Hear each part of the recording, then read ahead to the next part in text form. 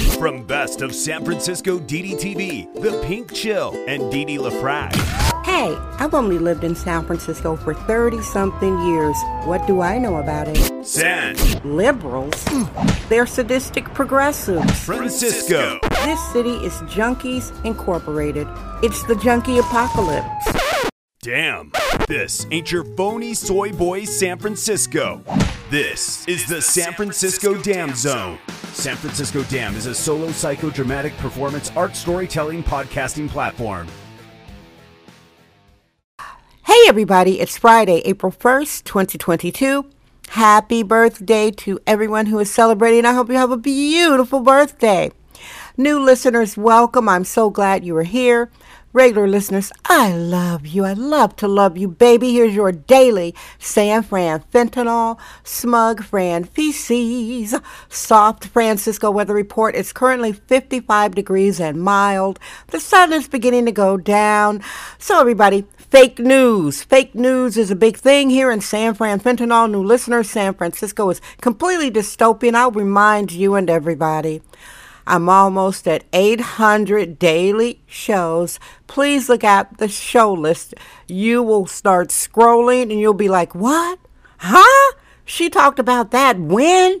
Yep. So let your fingers do the walking, scroll the show list, and see what San Francisco Dam has been getting up to. Wow, guys. So I've been at this platform. I'm almost at the 2-year anniversary. And I may say that San Francisco is prettier than it was 2 years ago. They're doing more public beautification. Public beautification. My analogy is having a mansion that has mold, cockroaches, spiders, and ants, and you paint it. And you put in new wallpapers and you put in new curtains and you still have the roaches, the mold, the spiders, and the ants, and then the mice are coming in. What I'm saying is San Francisco is prettier and it's worse. It's completely more crime than 2 years ago. It absolutely is. And that's where the fake news part comes in. We got these data scientists that people are on social media like screaming. There's this one Asian dude that has a platform. He's a big whiner. There is Asian hate crimes. You know what? I'm just going to call them Asian crimes. Just, you know, because you're criminalizing somebody, that means you hate them. So every time a black woman gets killed by a black male, is that a black hate crime? So it's Asian crimes. I'm not going to say Asian hate crimes anymore. I'm not going to do that. So there's this dude whining on social media about Asian crimes, and he has a platform every day. He's whining. I had to call him out. He's like, nobody cares. I'm like, hey, I came through for you guys. You didn't reciprocate, and you're apathetic. And then I brought up receipts. See, always keep receipts, guys. The point I'm making is this dude whines. He's not really mobilizing. He should have a militia already. When I say a militia, just like a little group like Guardian Angels did in New York City. They had a group of neighborhood men that would go around patrolling. If you're a man and you're complaining about crime on the internet and you aren't manning up and getting a group of men to patrol your community, then you are a wimp.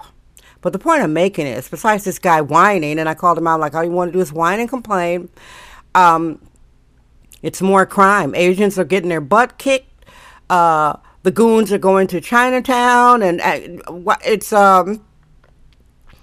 people shoplift here.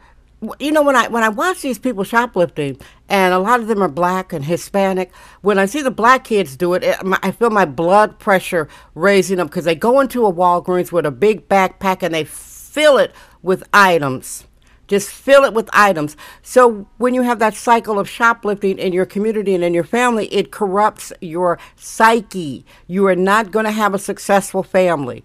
You are not. They're not stealing to pay for tutoring. They're not stealing to pay for science, technology, engineering, or math tutoring. They're not stealing to pay for dental bills. They're stealing for crap. They're probably stealing for new clothes, Wingstop, sneakers, or they could steal the sneakers. Do you hear what I'm saying? So The crime in San Francisco is chugging along, guys. I don't want to be repetitive. Like I said, I've been here 2 years and it's April Fool's. I was going to do an April Fool's show. At the beginning of the show, I was going to say, I have a special announcement. I'm going to overshare. Then I was going to say, guys, I'm getting married again for the third time. Yeah, it would be the third time. What? Men love me.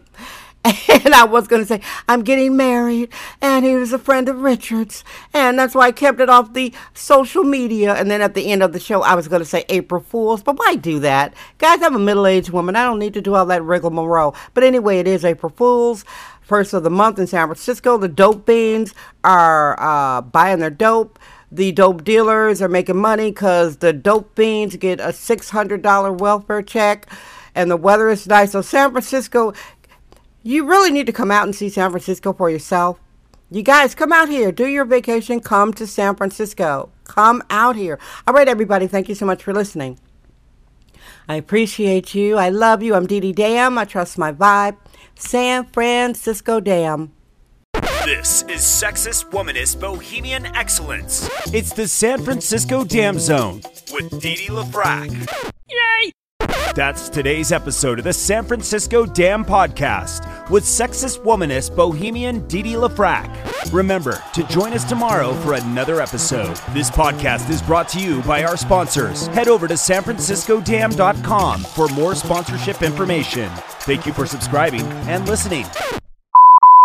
San Francisco Dam Daily Truth Bombs. No namby-pamby permission necessary.